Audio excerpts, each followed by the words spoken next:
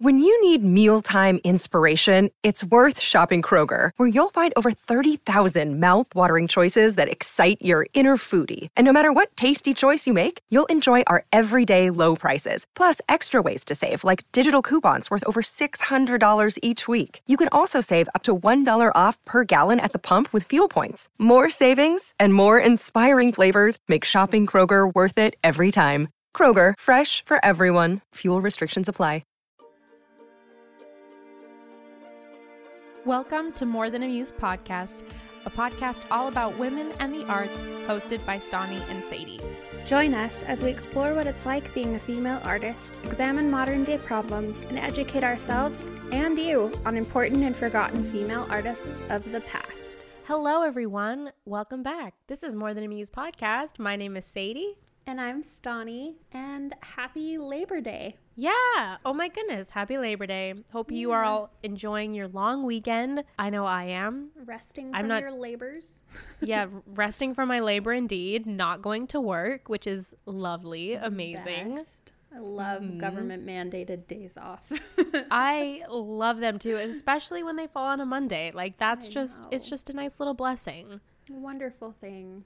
Oh, Taylor Swift announced Midnights. True. I was like, things have happened. I feel like we haven't I know. about. So that's really exciting. It is exciting. I was like laughing about it at the same time though, because I was like, how funny. Like, I know she's not going to do this, but how funny would it be? I think like someone made the TikTok sound of all the times she mentions midnight or the middle of the night. Yes, and there's literally 12 songs where she mentions midnight or middle of the night. And I was like, wouldn't it be hilarious if instead of like a brand new album, it was literally just like the re-recordings of those 12 songs and then one new one?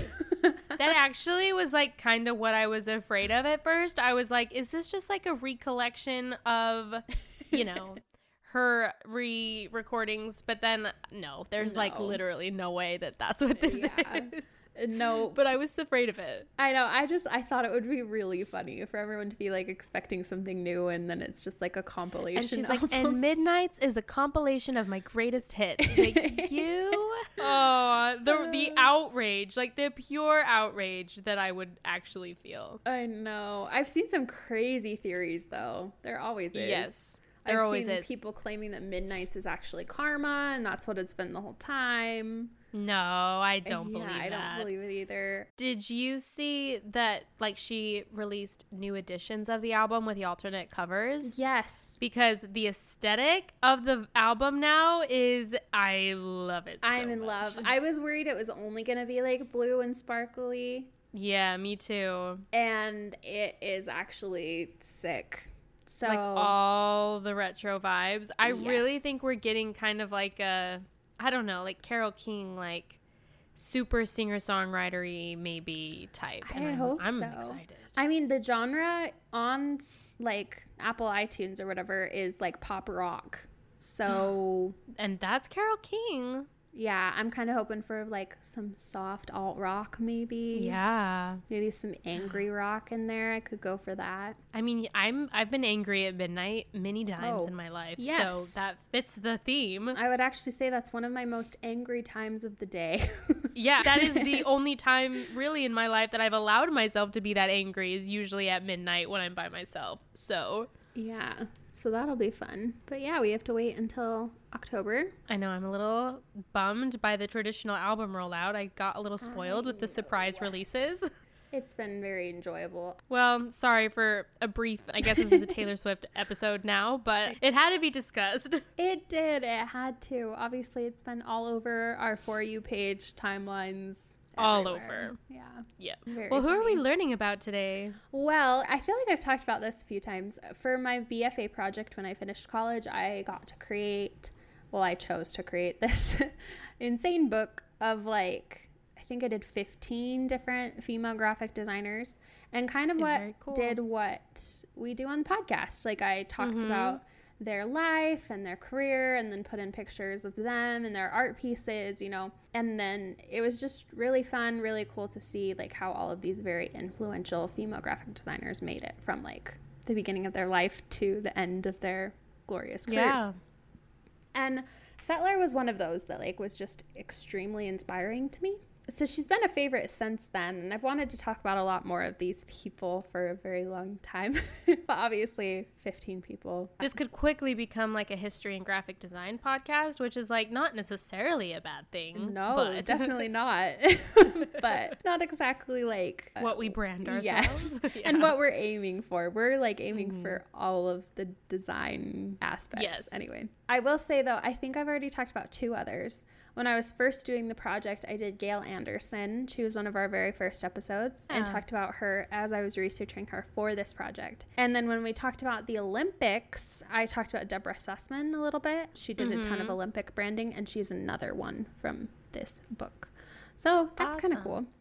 But yeah, so they're still getting their shout outs in our podcast. They're part of my vocabulary now. So yes, they come up here and there. But one of the really fun things about Feitler is that she was a designer at like literally what you'd have to consider like the golden age of graphic design. You know how like the golden age of Hollywood was because like it was just beginning and like all of this money was pouring into it and everything was just like beautiful and fundamental because it was like the beginning of history. Yes. That's kind of what like the 1960s were for graphic design. Oh, okay. That's cool. Yeah, like 100%. Which means that the 60s are just kind of a very fundamental part of American culture. Yeah. But for a little state of the arts, what happened to graphic design in the 1960s was kind of what happened to the world in the 1960s in general. In the 1950s, everything was still very like, you've seen 1950 advertisements. You know, yes. like the little people vacuuming and the mom making the sandwiches and like, you know, the little speech bubbles and stuff that would pop up. Just very like prim, proper, pretty sexist. Yes. There were some really amazing female graphic designers of the 1950s who did incredible work. But the 1950s also invented the famous font Helvetica. If you've heard of it, you know what it is. Also, I'm pretty sure that Taylor Swift's Midnight's album is Helvetica. Oh, you know what? It probably is. Because I saw a TikTok about that. It's to make this again a Taylor Swift moment. I mean, it is like one of those fonts that like people love to hate on, but fundamentally like it is a beautiful font. Like it's not like Comic Sans where you can like make fun of it, because that's what it was talking about. It's like it's literally Helvetica. Like it's just almost like the classic. Of course it is. Like you can't make fun of Helvetica. It's beautiful. Like it truly is like a beautiful font. It's just been really overused. But Helvetica came in the 1950s in like Swiss graphic design, which was very like black, white, and red, like very modern shapes, everything like that. That was very 1950s. 1960s, you have like sex, drugs, and rock and roll dominating the scene, and so design got weird, which I love. They moved into more of like asymmetrical experimental styles, more like messy grunge kind of looks. Think of like Jimi Hendrix posters, you know? Oh yeah. Like, okay, cool. Different and fun, lots of movement, weird typography, very psychedelic, obviously. A lot going on there, a lot more color. And what's fun too is that there was a lot of like movements happening during that time. Of course, you have like the Black movement, feminist, and a lot of other movements, obviously, at that time, LGBT, that were all creating posters for like their counterculture revolutions, because you didn't have a Facebook group. You didn't have like a Twitter forum. Like that's how you got word out. Yes. Yeah. You had to hang up your poster and hope that you could find like-minded people. So all these designers got to do really cool designs for like all these protests and everything else. There's like a famous designer, Milton Glaser. He did the I Love New York logo. Oh, I mean, whatever. Who's that? And a very perfect idea of like 1960s design is he has a poster for Bob Dylan that he did where it's like a silhouette and it just says Dylan in the corner, and then the hair on his head is like all of these like rainbow shapes and swirls and everything. Very 1960s. But yeah, I mean, there was a lot going on in the 1960s. The music scene was really like huge. Poppin'. Yeah. You have like the art scene that was going kind of crazy. Like a lot was happening. So it was just like a really big time for graphic design, especially because the Apple computer was invented in 1976, I think. So it was preparing for that. Not quite there yet, but that ended up changing the whole face of graphic design forever. So this was all like very fundamental to the beginning of that. I'm trying to think if there's anything else I need to say. I mean, that's really. It's cool. Yeah. And I mean, her career went on into the 1970s as well. So I'm going to try not to read directly from this book, but I mean, I did write it out all nice and pretty. So I think you have every right to do that. Definitely. So now we'll get into Bay Feitler. So Bay Feitler was born Beatrice Feitler, actually, but Beatrice with a Z, Beatrice, in Rio de Janeiro, Brazil, on February 5th, 1938. Her parents were actually Jewish and ended up fleeing Nazi Germany, which is insane. Proof once again that the Holocaust really wasn't that far away. No. They wanted to really provide like a European education for her. And so they like really stress like broad learning, like excellence, like things that were really common in European schools and education. Obviously, since that's where they fled from, Germany. She showed a lot of talent for art and design in her teens, and they encouraged her interests and ended up making a global search for the right art school to send their daughter to, and chose Parsons School of Design in Manhattan. Wow. Very supportive parents, completely different from a lot of others we've talked about. Absolutely. Yeah, they were like, yes, 100%. And to make it even better, her uncle, Edward Newman, lived in the New York area and provided her a home while she studied at school. So she was getting free room and board, literally at Parsons, still to this day one of the top art schools in the world, but definitely the United States. Feitler like really thrived in New York City. She would stand in line for hours to get standing room at the Met, which sounds beautiful that they had to wait forever to get into the art museums. I don't think that's like necessarily a huge thing anymore, and I love it. She spent all of her spare time with music, literature, and also at the ballet. Tons of culture, obviously, in New York. I was going to say, that sounds lovely. Yes. I know. And surrounded by all of it while you're going to art school with all of your art school friends, it just sounds very beautiful. She originally was interested in illustration, but ended up getting like a growing fascination with design because of the increase of fashion magazines that were happening at the time. She especially loved Harper's Bazaar, which is like a huge magazine. Yeah. Is it still being published today? I actually don't know. I think so, actually. Just because I know that like musicians are on covers of Harper's Bazaar. At least had been, I thought. It's still going. I think they still have a website up. It was like a huge fashion magazine. They obviously still continue today. She loved Harper's Bazaar. And at that time, it was being art directed by a man named Alexei Brodovich. He ended up retiring in 1958. That will come into play later. After graduating from college, she stopped by Harper's Bazaar actually during her job search, and she asked them if she could have a job there, which is just like the boldest thing in the world. And I think we all should do that. Just like go into your dream company and be like, hi, can I have a job? Like, I'm here. I'm ready to go. Yes. And they told her that she needed more experience, but that she should come back later when she had more. So they just wanted a little bit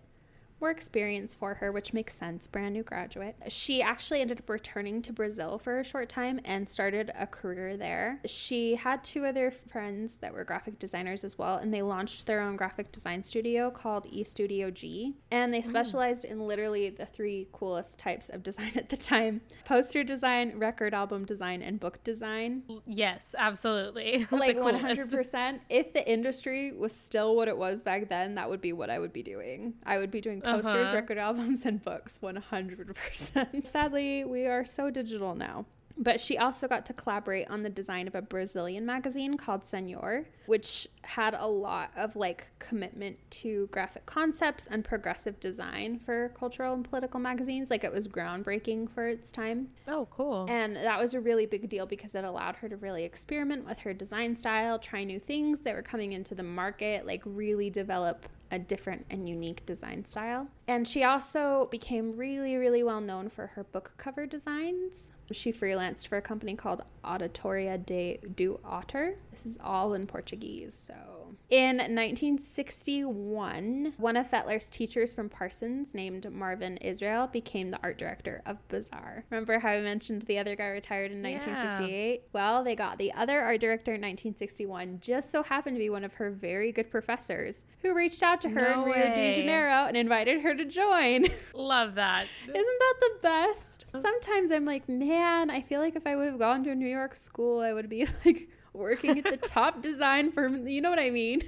Yeah. Like it's smaller. I do. But I also feel like the world of art and design was just smaller back then. True. I'm sure. Especially with being so new. Yeah, definitely. So very cool. But he ended up, of course, inviting her to work. She jumped at the chance. Why wouldn't you? And yes. Only 2 issues released after he started before she did. So literally only 2 magazines.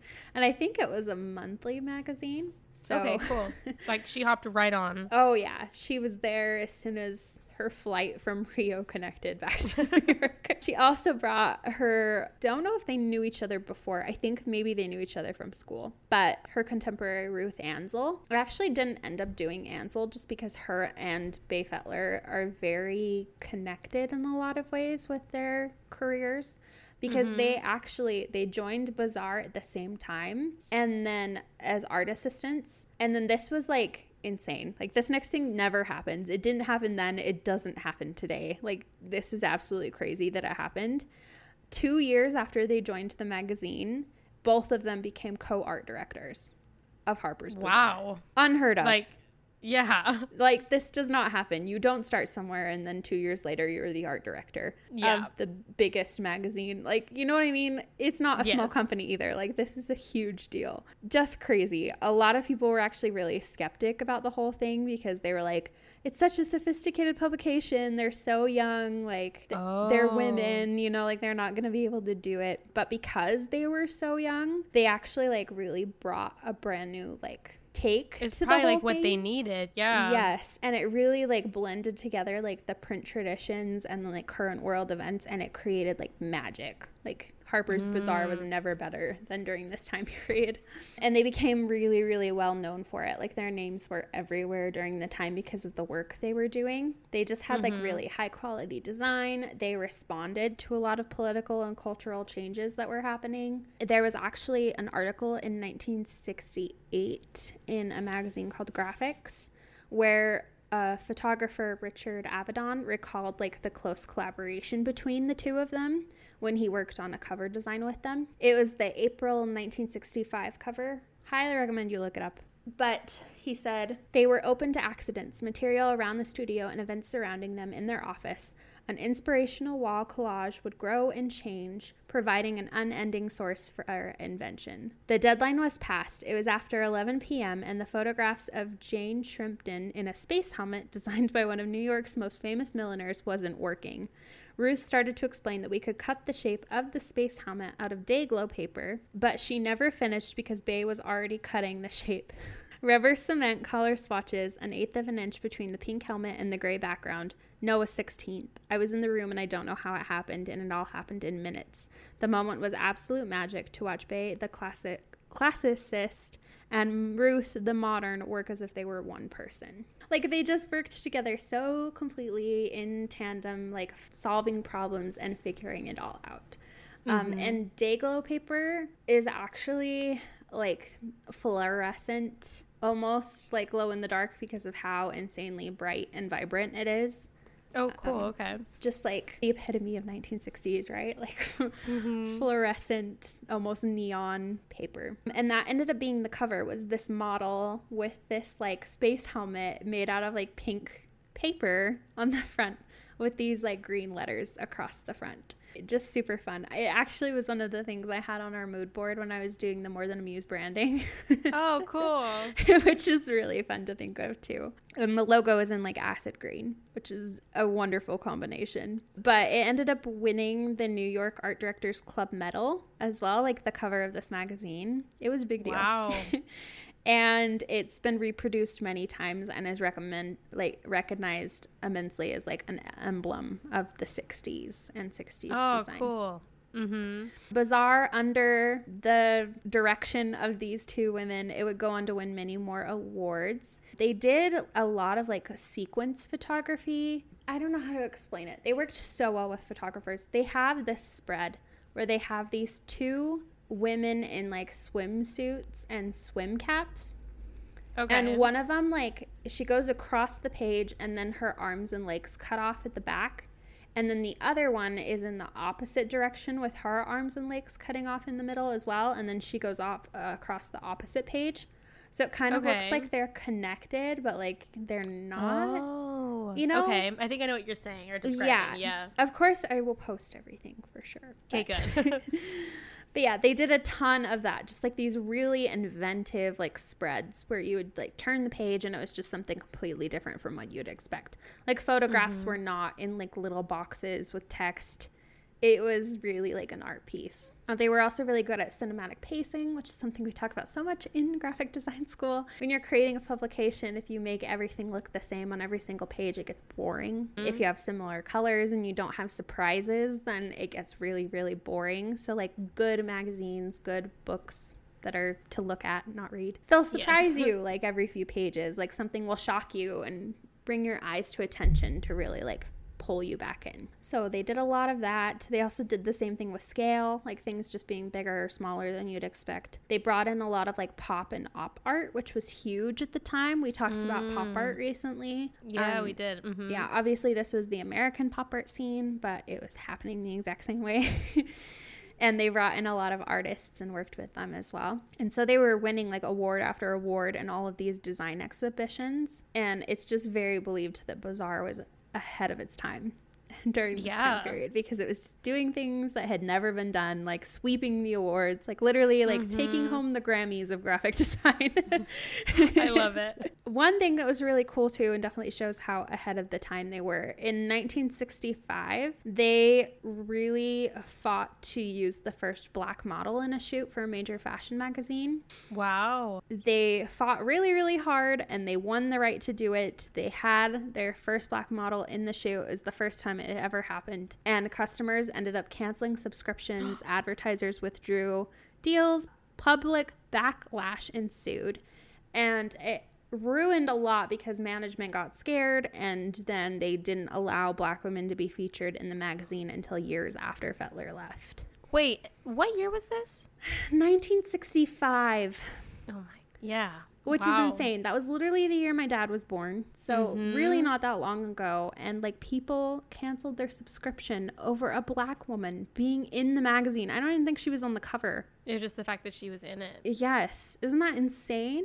I mean, yeah. At this point, I'm not like surprised, you know, by these horrible things. But I think you're right. Like hearing it and being reminded that, like you said, like that was literally the year that your dad was born. It's a good reminder that this was not so far away. No, definitely not. Absolutely crazy, but very like brave and bold of them to really fight for that and win despite what ended up happening afterwards. We're going to take a quick break just to spotlight one of our new favorite women artists. I will be spotlighting an amazing artist that I found. I found her because I went to a tomato festival in East Nashville. They have like a tomato fest every year. I love everything about this. Yeah, it was really cute. I actually was like thinking about you while I was there because I was like, Stani would love this. Because there was like so many vendors of like artists and things like that. But also like the artist did a lot of, you know, tomato themed art and all different kinds of things.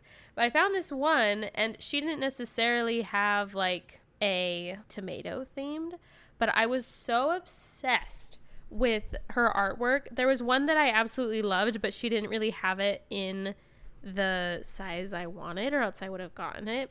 But I did get like just a $5 postcard that she had. It was just so cool. Anyways, but her name is on Instagram is just Tree Lilies, TreeLilys, and she does like hand cut vintage collage art. And her Instagram, I don't feel like properly shows her artwork as much. This is not an insult to her Instagram by any means. But like go to her website, because yeah, it looks like on her shop she's mainly highlighting like the different shows that she does throughout, or shops that she's at around Nashville and things like that, which I mean, that's how I found her, so it's great. But like she has this one specifically of like Dolly Parton that I absolutely love, of like all the spaceships. If you can't see it, this is like what it looks like. That is so cool. Mm-hmm. Or like things like this one's titled The Bad Vibes Tribe. And I just love it so much. And yeah, she does amazing work. There was one in specific that I absolutely loved, but I'm not seeing it on her website, which is making me a little bit sad. But now I know that I just have to go to one of the events that she is at, and maybe I'll find it, because it was just so good. But anyways, would recommend, because it was awesome. I love the stuff that people are doing with like vintage collage art now. Mm-hmm, me too. I have a designer I've been following for a long time. Her name is archive_Matilda on Instagram, and it is Matilda, of course. She's actually in Sweden, which is fun because that is a major place for graphic design. But she has been doing a poster every single day for 134 days so far. Oh, cool. And they're just always like random. Like today's was, she just had like insert some small text here, insert some small text here, insert title here, okay. Insert, you know, like it's funny. Yeah. And then she also did one for corn because that's going viral everywhere. Yes, it absolutely is everywhere. Yes. She did another one for like the new shoes that she got. One of the ones, I actually ended up posting it on my story because I thought it was funny. She did like the 3Gs, girl boss, gatekeep, gaslight. Mm-hmm. Which is something Maisie Peters says all the time, and it's just really funny. And yeah, just like a bunch of them. I don't know, they're fun. They like are Hot Girl fun. Summer. I'm stalking her, and I love it. I love it so much. How to not be tired all the time. You know, just a fun time. Mm-hmm. This one, for all the people who doubted me, you were right. Yes. I love this one too. It's just like, no, I don't struggle with anxiety. It actually comes quite easily to me. I actually like this one genuinely. Just like sometimes done is better than perfect, which like I have heard that before, but it has all the daisies on it, which feels like it's for me personally. So yes, definitely. They're fun. I don't even know if she's selling any of them, to be honest. I was just going to say, like, I want a print of that, so that's a shame. Yeah, I don't know if she is. I think you might have to message her that she doesn't have like a website link or anything, which is a bummer because I feel like some of these would be phenomenal art pieces. Yeah, actually, I would love to. I think she might have some of them on Society 6. Which is like a website a lot of people use to sell art, and then they handle all of the distribution and printing. So you might be able to find her on there, but I know definitely not all of the ones that she's done are on there. Dang. So. Well, maybe I'll have to message her and be like, hi, I want this one. Yeah, I mean, I would give it a shot. She's also like a huge Taylor Swift and Harry Styles fan. So, well, there we go. Yeah, if you go back a little while, she's got some Taylor Swift ones. She's got some Harry Styles ones. Just something for everyone. All right, now back to the show. Like I said, they worked really, really well with photographers. It became like a major thing for the magazine, their collaboration with these photographers that they used. They'd have like long-standing relationships with Bazaar, which I don't think was very common. I think you'd bring in a photographer for a shoot, and then you'd bring another one the next time, you know, like kind of switch it around. But they ended up bringing back the same people over and over again. The one that I mentioned before, who the quote was from on the space helmet cover, Richard Avedon, he also was the one who shot the first black model. Oh, wow. He ended up collaborating with them a ton. Like, he was a regular name for Harper's Bazaar at the time. Probably the most... like the most regular? Yes, like they used him a lot. And then they also had some other photographers like Hero, Bill Solano, Dwayne Michaels, Bill King, and Bob Richardson. Obviously, all male names. I don't know how prominent it was to be a female fashion photographer at the time, but yeah, they worked really closely with all of them. There's actually this fun quote from Feitler herself about like the design philosophy of a magazine. And she says, a magazine should flow. It should have rhythm. You can't look at one page alone. You have to visualize what comes before and after. Good editorial design is all about creating a harmonic flow. Ooh, I like that. Yeah, just kind of what I talked about before, you know, just like making sure the pacing's good. And I love that, like, it's not each page individually. It's like the whole publication as a whole, which is what's so fun about publication design. While today, like, 2-year tenure for an art director is standard, which means like art directors usually have their job for about 2 years at major publications. I think it's so that they can keep things fresh. I don't know why the turnover rate is so weird. It's not at other places, but that's pretty standard. Feitler and Ansel ended up holding their co-position as art directors for over 10 years. I mean, if they're killing it, like, why would you replace them? Right? Exactly. Like, there's no need. They're doing great. Like, they're doing exactly what they need to be doing. Yeah. So for over That's 10 awesome, years, though. they're there, like, literally doing amazing things. And then it's kind of a sad ending. A new editor arrived in the early 1970s, and they were very unnerved by these 2 young, dynamic female art directors who carried more control than one would expect. So they just had too much power in the office. The editor felt threatened because the editor is supposed to be the end all be all, and I think the co-art directors had a little bit more say, especially with it being a new art director. I mean, a new editor. So they ended up leaving. Feitler's final issue was in May of 1972, and then she ended up leaving to join Gloria Steinem in the launch of the new magazine, Miss Magazine, MS, which became her new little thing for a while. Ansel ended up art directing solo for 5 months, and then she left later after the October 1972 issue. And that's kind of where they parted ways. I'm pretty sure they were friends for the rest of their life, but their working partnership ended at that point. So it's not like they ended on, like, bad terms or anything No, like that. no, because it wasn't really because of each other. Like, Yeah, they left. true. They obviously worked very well together for 10 plus years. It was just because of the new editor that ending their working relationship as well. And then they just found different places. So Feitler, like I said, went on to join Miss Magazine, and it was brand new, just beginning. And so she was the first art director ever and brought over a lot of like that heavy experimentation that was taking place at Harper's Bazaar. And one of her associates said her decision to go to Miss was made because she saw it as an opportunity to be creative and to do innovative work. And she definitely did just that. And it's very true. The covers for Miss Magazine are like some of the weirdest things I've ever seen, but like in a very cool way. Obviously, like she was just playing around with a lot of different ideas. She has one that's like literally a comic book cover, and it's like a guy talking to a woman, and he says like, "Do you know the women's movement has no sense of humor?" And she says, "No, but I'll hum a few bars and then I'll fake it." So just like this random thing. She has another one that's about the beauty queen who wouldn't. I don't know what the story is exactly, but she has like basically this photo in the back of this beauty queen all in like pink and white, and then she's holding a photograph of herself in full color, just like completely different. I also love the headlines on this one. It's "Whatever happened to the male pill?" Talking about male birth control. We're all wondering that is a question. I was like, we're still wanting the answer to that question. Rosalind Drexler fights her fat. Oh, lovely. Return of the Amazon mother. Who are the women candidates? We're all wondering that still. Yeah, like, again, excellent question. Sylvia Plath demystified. A little more than a muse going on there, bringing history.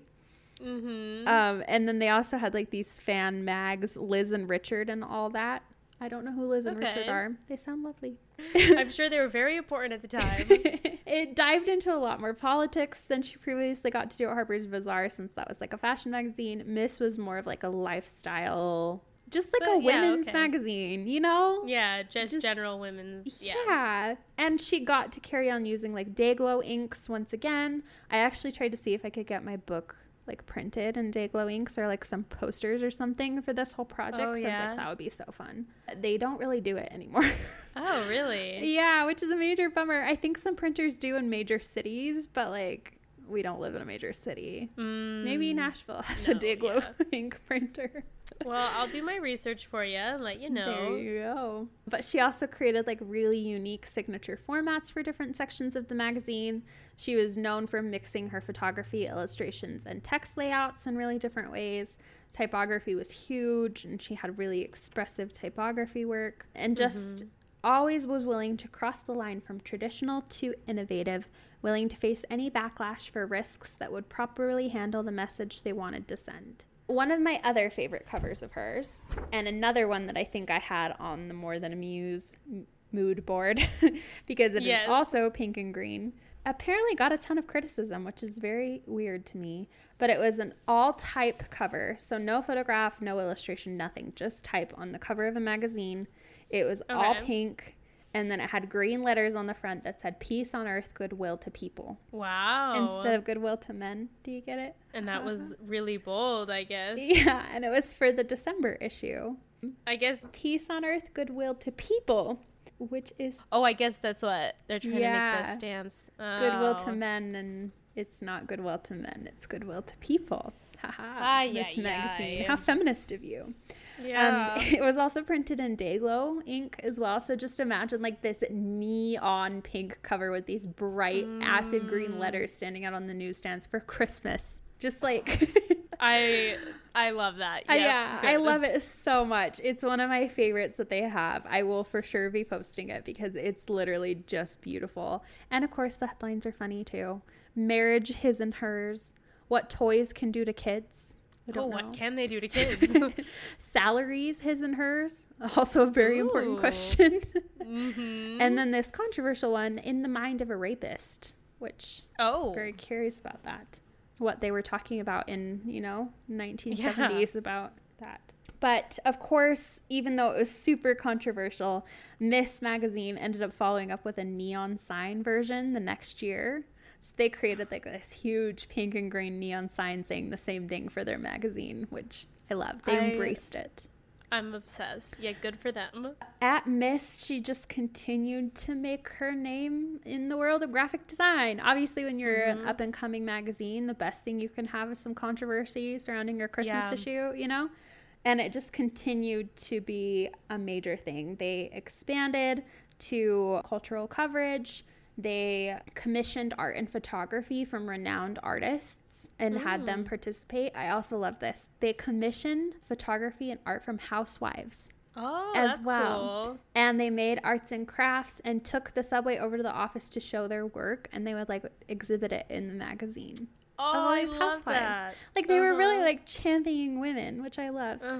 She always made time for those who showed their work and gave lots of thoughts to points and counterpoints that the pieces of art would allow. So she like gave them feedback when they came into the office on their art pieces. And of course, because she was just insanely wonderful, she freelanced the entire time while she had all these other jobs going on. While she was at Harper's and at Miss, she was freelancing too. That's insane. So she worked on projects for Alvin Ailey Dance Company, Christian Dior, Dion va Furstenberg, Bill Hare, and Calvin Klein. Wow.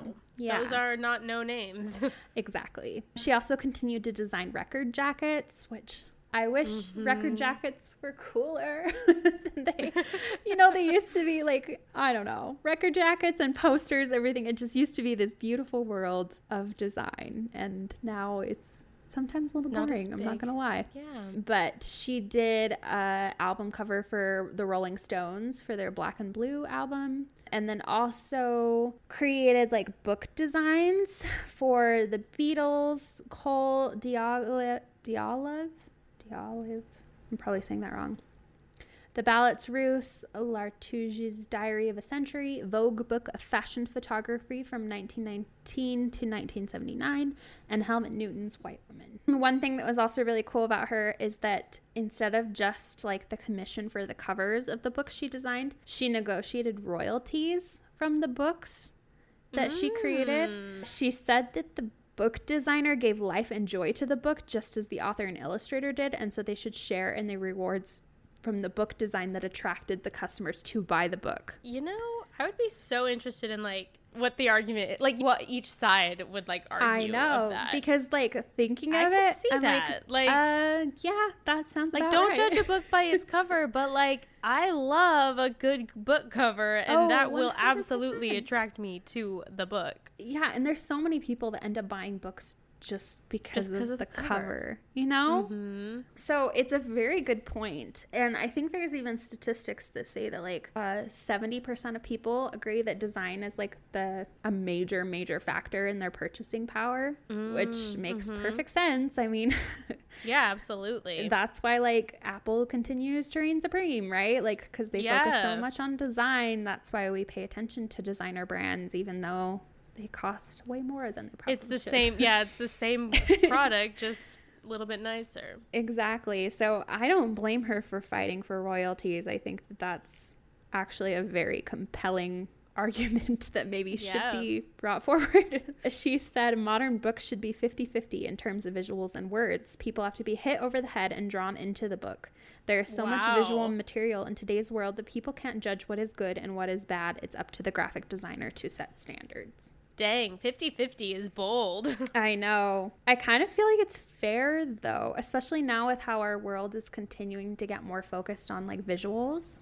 Mm-hmm. You know, the, like, 50-50, like, context and everything else. And what it looks like. Yeah. Interesting. In 1975, she had some major insistence from Annie Leibovitz. Yes, we all know that name. Yeah. Yes, major photographer. She started a 6-year association with Rolling Stone magazine. I'm sure none of you have heard of it.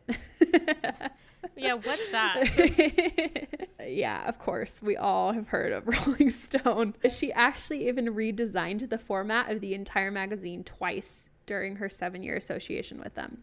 Wow. So she did it once in 1977 for the 10th anniversary. Can you imagine the 10th anniversary of Rolling Stone? Yeah. Anyway, it just feels like it's been around forever.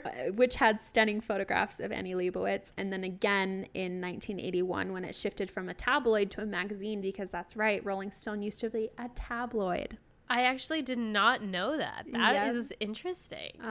Yeah, cool. It was like a cheap, trashy magazine, and now it's like, you know. The music magazine. Exactly. Yeah. While replacing their color selections with vibrant, contrasting hues, she told an assistant, "Trust me, listen to me, I know." And obviously she did. Yep, she did. She was also well known for how she worked with her assistants. They were inspired by her, but never governed by her approach to design. She didn't force everyone to do what she thought was best, but like the designs that she did were done her way, if that makes sense. Yes. Mm-hmm. But she was really generous in allowing them to come up with their own approaches, you know, allow them to have their own take on things, and really trusted her judgment and intuition about people. But once they gained her trust, so once a photographer or an assistant gained their trust, she basically just let them loose. Like, she let them recognize their potential, do whatever they wanted to, like literally become these famous art directors that they would go on to be. And most of them did. And I feel like that's the role of a teacher, so that's awesome. Yes, exactly. And most of her students actually went on to become prominent art directors. Carl Burrell at Avenue, Charles Churchward at Vanity Fair, another little magazine, Paula Graith at Mademoiselle, which was another major one at the time, and Barbara Rickner at Miss, the magazine that she ended up leaving, you know, at some point. She had her art assistant take over. Her charming personality touched everyone who knew her, but she could also be very demanding, which I feel like is very fair for a woman in that position of power. Yeah, for the job she had, it sounds like she had to be. Yes, and they said that her standards of design excellence were non-negotiable. In 1978, she ended up signing on as a consulting art director for Condé Nast. Condé Nast continues to hold the majority of publications today. They are the publishing house. Condé Nast owns Vogue, The New Yorker, Gentleman's Quarterly, or GQ, Vanity Fair, Wired, Architectural Digest, and so much more. I mean, those are some pretty big names, so I'm convinced. Glamour, Bon Appetit, House and Garden, Teen Vogue, like literally pretty much all of the magazines that are still going today, they're probably associated with Condé Nast. Obviously, other than Rolling Stone, but like most fashion magazines and everything are like home and fashion. Got it. Yeah, it's Condé Nast. So she was the consulting art director for them, and she started with the graphic image for the new publication Self, which is actually still being published today. I haven't heard of it, but cool though. It's a magazine. It's still going. The editor-in-chief, Phyllis Wilson, actually ended up crediting Self's distinctiveness largely to Feitler's experimental design approach and like her ability to work with photographs, like moving them, cropping them until you got something that would turn exciting. So she worked with these photographers. She got photographs out of it, but she didn't just like put the photograph on the thing. They like changed it, molded it, made it its own. This is when I wish I would have been a student. In 1974, she started teaching design classes at the School of Visual Arts. I have to say, like, if I could afford any grad school program in the world, I would want to go to SVA. Okay, cool. Because almost every single woman that I talked about in this book at some point taught or was a student at the School of Visual Arts. Oh, wow. Yeah, like every single one of them. So that's significant. Yeah, except for the ones that like died before the school was there. But like pretty much everyone else, which is insane. So like I would love to go there. It's super expensive though. Take out a loan. Money's fake, right? I know, maybe eventually we'll figure it out. But for now, we're just trying to afford living in Utah, That's fair. New York City. But she took a position teaching classes there and then ended up teaching advanced students at the school from 1974 until 1980. And the program head actually remembers her as one of the very best teachers, saying that students fought to be admitted to her class and she rarely denied anyone from joining her class. Wow. I know, which is cute. She said, "What really turns me on is the 55 students in my editorial design course at the School of Visual Arts." She said that in an interview in a magazine. One semester, due to an overwhelming workload, she declined to teach, only to return with an even bigger workload the next semester, saying that she needed the inspiration and contact with the students that only teaching could provide. Oh, that's awesome. So she really relied on it, like working at the magazine she was working at and yet still taking the time out to go and teach classes at the college, you know, like that. It shows how much she really truly appreciated the students too. Definitely. She was uninhibited, undeterred as a teacher, encouraging each student's personal direction, and even recalled having a young student named Keith Haring. Do you know who Keith Haring is, Sadie? It sounds so familiar. Who is it? He is one of the most major modern artists ever. Oh. Like if so you am I Google really him, exposing myself by not knowing who no, this you're is? good. You recognize the name. I do. Keith Haring is the one with like the little people that are made out of color, like holding the hearts and stuff. If you Google his name, you'll know his artwork.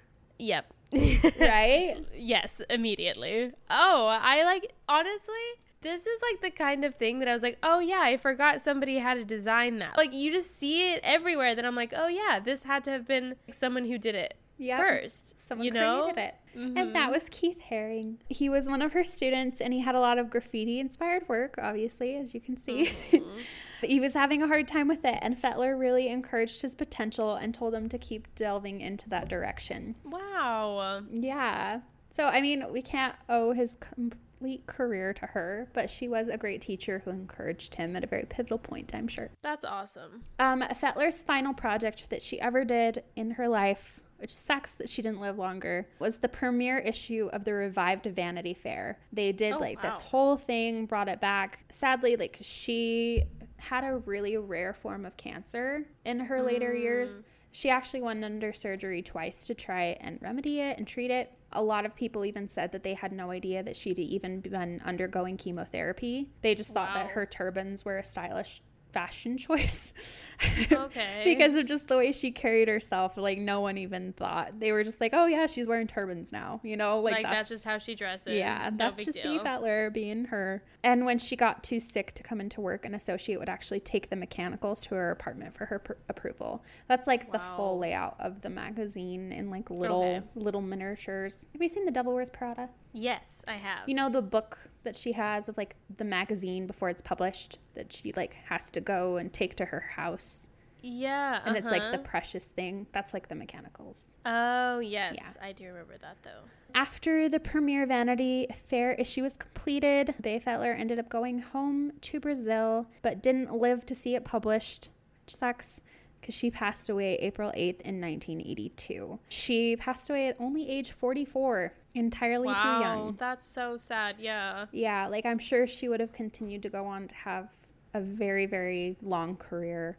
Hundreds of people attended her memorial service, and as a living tribute for her legacy, her friends and family founded the Feitler Foundation, which funds a full 1-year scholarship for a junior graphic design student at the School of Visual Arts where she taught. Aw, good. Love it. That seems very right. I know, so fitting. Friends, coworkers, and associates remember Feitler for her inexhaustible energy, exuberant and extravagant zest for life. She was deeply devoted to her cultural history and traditions, and yet filled with the spirit of the 60s, with a dichotomy undaunted by any struggle between her past and future.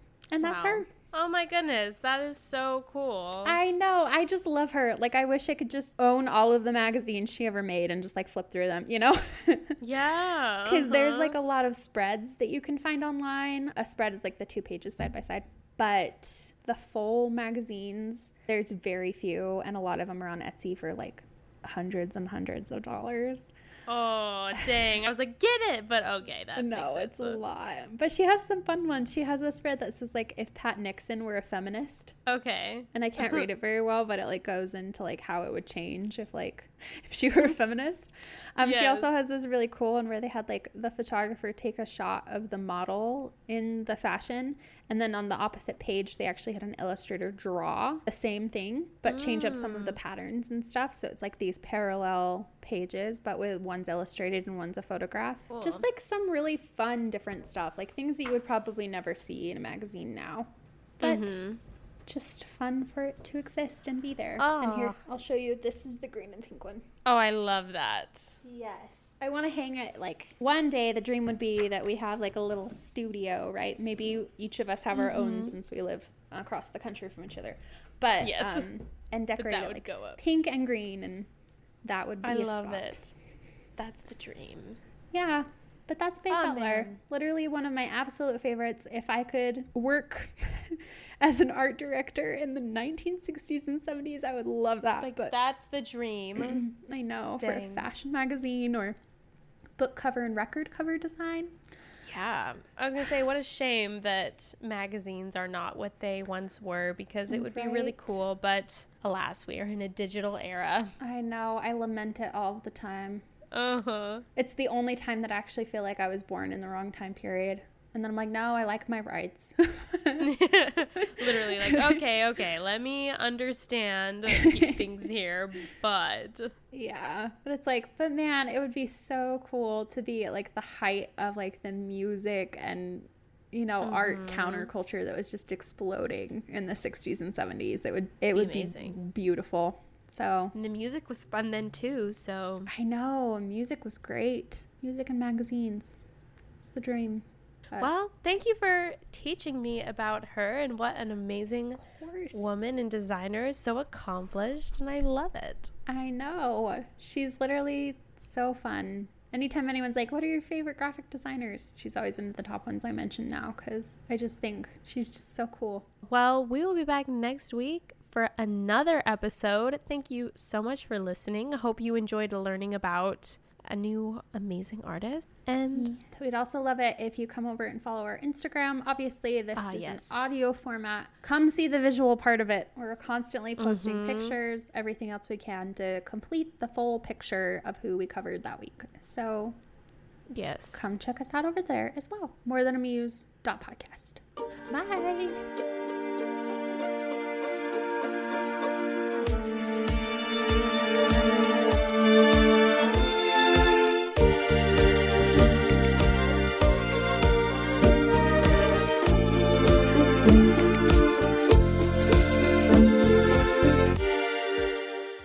Everyone is talking about magnesium. It's all you hear about. But why? What do we know about magnesium? Well, magnesium is the #1 mineral that 75% of Americans are deficient in. If you are a woman over 35, magnesium will help you rediscover balance, energy, and vitality. Magnesium supports more than 300 enzymatic reactions in your body, including those involved in hormonal balance. From functional medicine doctors to mental well-being and female hormone experts, we all know that magnesium is the one mineral to improve all aspects of well-being and health. But which one?